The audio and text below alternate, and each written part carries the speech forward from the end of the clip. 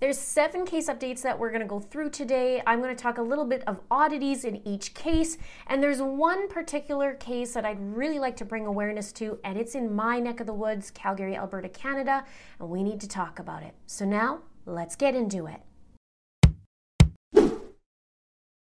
The first case is Rachel Morin case. You may have heard this case. Rachel was actually murdered on August 5th, so just over a month ago. She's a mom of 5 from Maryland, and she went out for a night of running or walking on the trail, and she never got out. She was found the next morning deceased, and she was found in a tunnel. Now, there's a suspect that they're currently looking for, and it's interesting because he's tied to a case way back out west in Los Angeles, California, and they haven't been able to find this guy. Now, there was a profiler named Pat Brown, and he talked about this. He said that this guy has psychopathic tendencies. He said he's narcissistic, he lacks empathy, he's manipulative, and is likely a pathological liar. They also talked about how he's extremely violent.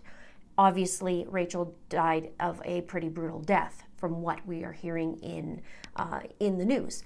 But he's saying that, the profiler is saying that this guy must know somebody, being that it's in a small town where this happened to Rachel, and that he traveled from California and he's possibly staying with somebody, and says that he may live or work near the trail where Rachel was murdered. Now, this suspect is said to be between 5'9", 160 pounds, and of Hispanic descent. And they said that this suspect would obviously not be accountable for either at work or home sometime between 6 p.m. and dusk on Saturday, August 5th. Now, there has been ring camera footage. Although it's blurry, it's tough. You could see he's kind of wearing, well, he is wearing a necklace, but it is really tough to see, and he doesn't show his face. And that was from the California case. Now, it said that detectives are traveling to Chicago, or they traveled to Chicago to follow up on a tip, although that's been hush-hush.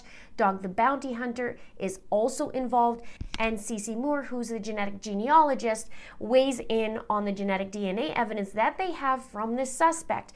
But she's saying that there's some hurdles, because if he is of Hispanic descent, she's saying that it's going to be much more likely a difficult case. Now, what happens is when you get the DNA, you get it from the guy, and you're putting it into a database, what you're trying to do is basically see, well, what you will be doing is getting matches from cousins, which most likely is distant cousins, unless you hit the jackpot, and then it's going to be really easy to do.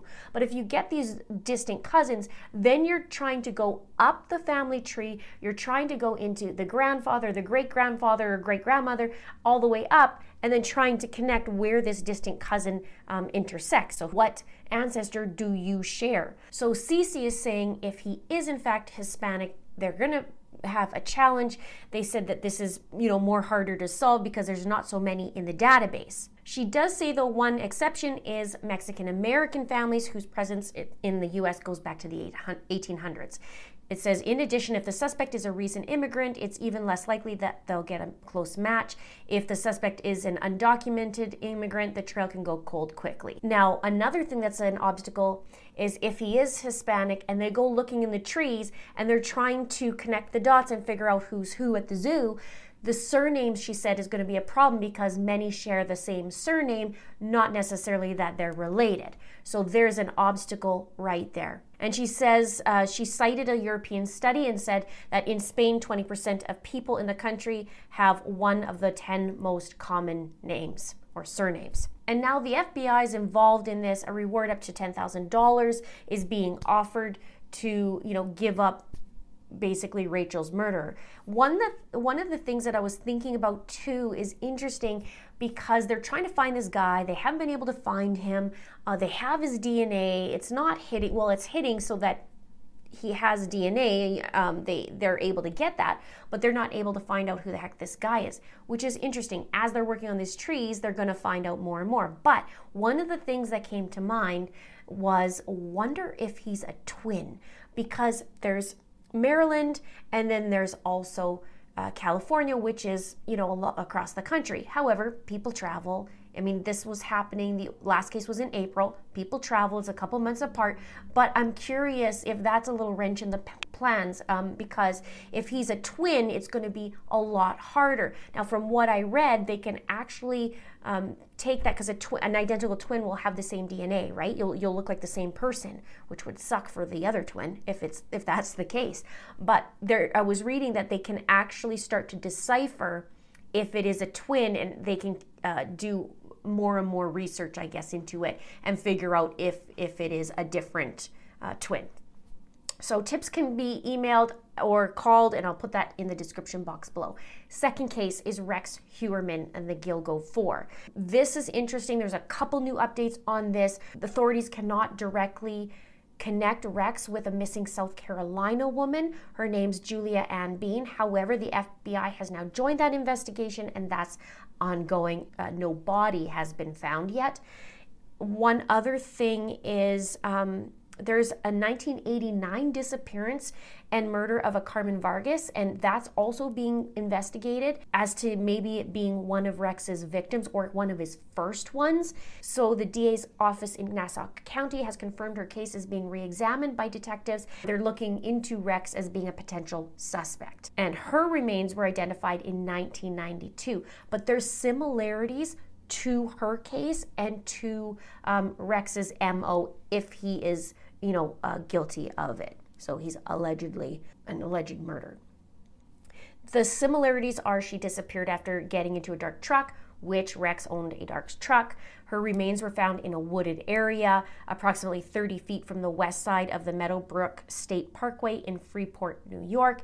And we know that the Gilgo victims were found on Gilgo Beach. She was in her 20s, petite frame, 5'1" and 105 pounds, which is very similar also to his victims.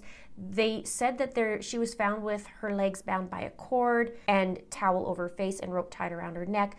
And it's not mentioned in the news report it's saying in this, but her wrists were also found bound similarly to these victims.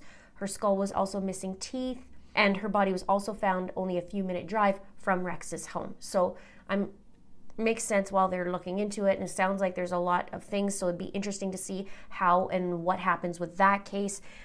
Also, there's numerous police departments across the United States that are combing through all these cold cases and missing persons to establish a link to Rex. We know Rex owned some timeshares as well, and he traveled, so who knows? I mean, this kind of guy doesn't just stop, right?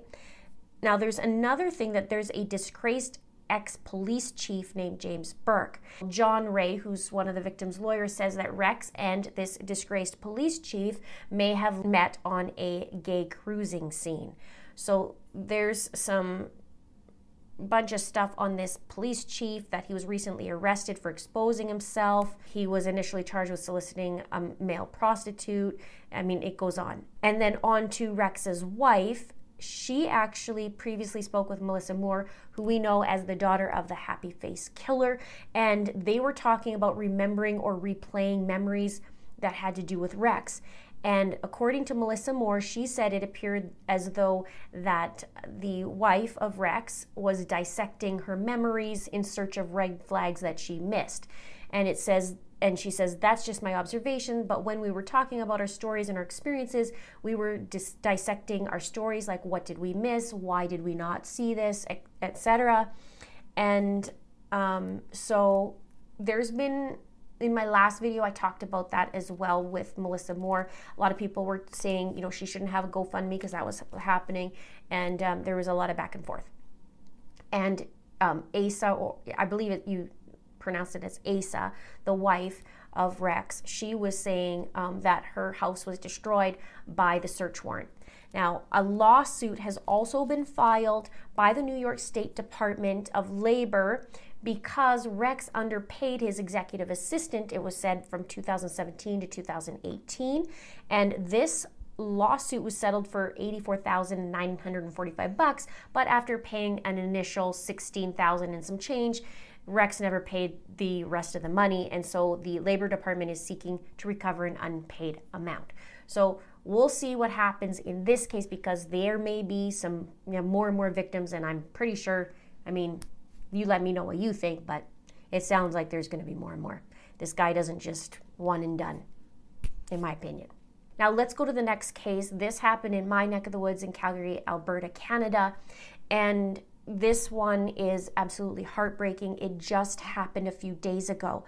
An 18-year-old boy, his name is Danilo Glenn, or Danny, as I've seen people call him. He's 18 years old. He decided to go to a basketball court, played with a couple buddies the other day. And in fact, I think it was 4 days ago. And what happened was he was playing basketball, and the account says that two unknown guys who were in that 16 to 18-year-old range, and I will talk about what they look like in a minute, but they goaded him and his friends, Danny and his friends, to get into an altercation. And these guys pepper sprayed him, and they also stabbed him. And unfortunately and tragically, Danny died. And so I got chills. It's really, really sad. It says that there were people who were there who witnessed this, obviously also the friends that were playing basketball, and that they're very, very traumatized by this, and rightly so. This young man just finished high school a couple months ago. He was set to go to school to learn welding, and he loved basketball and just wanted to go play basketball. It said that Danny was very excited about his future. He was a great person with great values and will be missed by many of his peers. He's a true friend who always held you accountable but wanted the best for everyone around him. And this is crazy because the police haven't even caught him yet, these two guys yet. It says the first suspect is thought to be between 16 and 18 years old. He was last seen wearing a navy blue zip-up hoodie with a thin black stripe across the chest, black pants and black shoes, and I'm sorry, it says the chest back, so the stripe, and black shoes. His hood was also up at the time of the incident. And the second suspect is also between 16 and 18, and police say that he's around 5'8" with a slim build, dark brown or black hair and brown eyes. And he was last seen wearing a light gray zip-up hoodie with a thin black line across the chest of the back, and black jeans, black shoes, and a rectangular Gucci fanny pack across his chest. So it sounds like the same type of zip-up hoodie. One was wearing a navy blue, the other one was wearing a light gray one. And this will be interesting with the Gucci fanny pack because, I mean, how many kids wear that? Maybe there's quite a few, but maybe not. Maybe he can get caught sooner than later, or at least be questioned. Anyone with information can call 403-266-1234 or anonymously through Crime Stoppers. This is actually Calgary's 13th homicide of 2023. They're doing a vigil, I believe at the time of this recording, it's going to be in a couple hours from now. There's a GoFundMe. I'm going to link that there. If you feel so inclined to donate, please donate there. It's to help the family, and just know that the family had terrible news finding out that Danny is gone, and they just wanted to play basketball. It's just getting brutal. And obviously these guys are up to no good, having bear spray and then stabbing the kid. And now I actually saw on the news they were releasing balloons in the air for Danny, and one of the boys there he was crying, and it was heartbreaking. I'll leave a clip right here. Come on, Daddy, give me a sign that you're up there, bro. I love you, man. We'll never get to see your beautiful smile again, bro, but always live on in my head. Anything would help. If you'd like to donate, I appreciate it. Now let's go to Kouri Richard's case. I've done a few videos on her. She was the woman who allegedly poisoned her husband while he was in bed, and she gave him a poison cocktail and then wrote a children's book about it. And she had numerous money problems. She had a mansion she bought. She had insurance put on her husband and also her children, multiple, it was said. In the last hearing that she was at, she was acting like Lori Daybell, in my opinion, and many other people's opinion. She was laughing, there was all kinds of stuff going on, and even some stuff from her lawyer. But in this one, she was actually in a recent court hearing, and she was, I guess she had a very different demeanor. She wasn't as perky, she was more defeated, I would say, in her demeanor. There was a time where she was rolling her eyes and looking up, but pretty much she had a very different demeanor than before. Her defense attorney, her name's Sky Lazara, and she said that she needed more time to go through the documents because there's so much to prepare for this preliminary hearing. In fact, she didn't want the preliminary hearing set. She wanted to go through like a status hearing and then set the preliminary. She did have a snarky remark about the prosecution having 18 months to look at everything, and she said she has a lot. It's, you know, it's voluminous, like we usually hear from a lot of these court cases. But Corey just looked a lot more timid, and, you know, the smirks and laughs are gone. Now, her multi-million-dollar mansion, which I just mentioned, that's up for sale and is listed for $3.5 million. And if it sells, the funds from this house can be put in a trust for her children. And it had a rule called the Slayer Rule that doesn't allow her, if she is responsible for her husband's death, that she can't benefit from him. So it says there's a possibility that Corey could have access to the funds and could use it for legal fees, investigations, but it's likely that if the property sells, there will be a battle between Corey and Eric's family for the proceeds, and that's what's going on too. Eric's family has seen the dark side of Corey, let's just say, and there's been a feud. And a lot of things happened. It was reported that there was a party within the 24 hours that her husband died, a lot like Lori Daybell as well. So we're going to keep an eye on this case. I mean, let's see what ends up happening. It was scary, though, from what I saw with the book and Corey's actions. You got to wonder if her kids weren't next, especially with those multiple insurance policies on her kids. And Eric's sister actually was talking about these multiple insurance policies in court. So we'll keep an eye on that. Now let's get to Bryan Kohberger, because there's some weird stuff in here too. Ann Taylor is the representation for Bryan, and she's accusing the FBI in harassing genetic genealogy witness Gabriela Vargas that testified in this recent hearing that they had. So there's some stuff going around that. The defense wants cameras banned. We heard about that in previous times. And except for there's some weird things in here that they want the cameras banned because they don't want the cameras focusing on Bryan Kohberger's fly, which is interesting. It says, a defendant on trial for a specific crime is entitled to his day in court, not a stadium or a city or nationwide arena. Similarly, Mr. Kohberger is entitled to defend himself against capital criminal charges without cameras focused on his fly.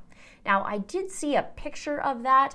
I don't know what was going on. I didn't see the whole case or the whole hearing. If you did, let me know below. I'll take a look at that. But I don't know if this is just ridiculous, if there was actually something there.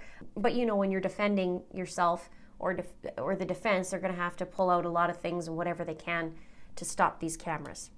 But a motions hearing regarding this camera ban has been pushed, and it's going to be September 13th, which is next week at 1:30 p.m. And there's also a hearing regarding a dismissal of the grand jury indictment that was put forth a while ago, and that's now pushed to September 22nd. Let's just quickly talk about Gabby Petito. In her case, August 27th marked 2 years for her since she disappeared and she was killed. But remember the former attorney that the Laundries had, Steve Bertolino, and was a family friend for years and years, knew Bryan Laundrie as well. Well, apparently he offered a confidential settlement to Gabby's family in the civil suit against him, and the Laundries, though, are not mentioned in the settlement, it said, and not believed they are part of the settlement offer. But this is interesting that Bertolino offered a confidential settlement. We'll see how that goes. Let's get to Lori Vallow Daybell, and not too much because we need to not talk about Lori for a while. But Lori's lawyer, Jim Archibald, maybe we will be seeing or hearing a lot from that. We still have to go to, what's his name? We still have to go and watch what's going on in Arizona with Lori Daybell's going, because she is getting in trouble with Charles Vallow's death, and also the attempt made on Brandon Boudreau, who is Lori's brother-in-law or ex-brother-in-law. So anyways, Jim Archibald filed an appeal, and he has 16 issues about the trial that just took place for Lori, And it goes on saying, did the court err? And there's a list of 16 things. It's basically talking about Lori's mental capacity. Did they err in that she was competent to stand trial? Did they err on the defense experts requesting to send the defendant back to the mental hospital rather than proceed to trial? Where there was a denial of that. Also, was the defendant's constitutional statutory right to a speedy trial violated? We heard the judge talk about that over and over, that he's well aware about the statutes and for speedy trial, blah, blah, blah, with Lori. It keeps going in here, basically talking about, did the court err in denying defense challenges for cause of trial jurors due to the bias or hardship during jury selection? Did the government commit fundamental reversible error in its opening statements? It keeps going. There's a lot of things in here. Basically, they're pulling out whatever they can. Did the court err in allowing the government to amend the grand jury indictment 2 years after the indictment was filed without sending the case back to the grand jury? Did the court err in allowing the jury to hear statements of co-conspirators, but then rule in jury instructions that the government need not prove those persons were part of the conspiracy? On and on, it keeps going. Basically, they're pulling out a bunch of stuff. We're going to hear more about it, obviously, because they're bringing this up. But it's saying, should a new sentencing hearing be held due to the sentencing court not reviewing all mitigation evidence submitted by the defense? Did the sentencing court abuse its discretion by ordering the defendant to serve 3 consecutive fixed life sentences without parole? And then she was also ordered to pay costs, and they're rebutting that, I guess, for lack of a better term. So we'll keep you notified on that, and I think it's going to still be a couple months before Charles's case goes, and I'll put that below so you can catch up on Charles's file and on the case and what happened there if you haven't already, or maybe you're going to wait to see that, but I'll have that below. Now, one more is Letitia Stauch. Now, she was apparently transferred to a different prison and in Kansas, and that was confirmed on August 21st, but it's unclear why she was transferred and when exactly did this transfer take place. But according to her lawyer, Josh Tellini, he said he's not sure why she was transferred, but if he had to guess, it could be due to safety reasons following the high-profile murder trial. It also said, there's a spokesperson for the Colorado Department of Corrections said, CDOC regularly utilizes interstate transfers to manage our population and to best protect the safety and securities of our facilities. So it'll be interesting to find out what the heck happened to her and why did she get transferred? Maybe she was pulling the usual Letitia and her dumb behavior, and or maybe she was being threatened, whatever. She's been in Kansas before, because when she was being transferred way back when she was arrested, she was being transferred back to Colorado, and they had to stop in Kansas because she actually got out of her cuffs and she was basically assaulting one of the officers. So, or maybe it was 2. One of them got beamed in the head with a drink as well. I mean, it's Letitia. But I also got an email regarding some recorded phone calls that took place after she was sentenced. So I haven't heard the phone calls, but I'm going to take a look at that and then just see if there's anything there. And if there's something there, then great. And if not, then great, because then we can put Letitia to rest and see you later. Have fun with your peanut butter. I'll have the link to all the cases below. You can check them out here or take a look here for the next video. Thank you so much for watching. We'll see you in the next video. Our bodies come in different shapes and sizes, so doesn't it make sense that our weight loss plans should too? That's the beauty of Noom. They build a personal plan that factors in dietary restrictions, medical issues, and other personal needs so your plan works for you. Noom doesn't restrict or shame when you want to treat yourself.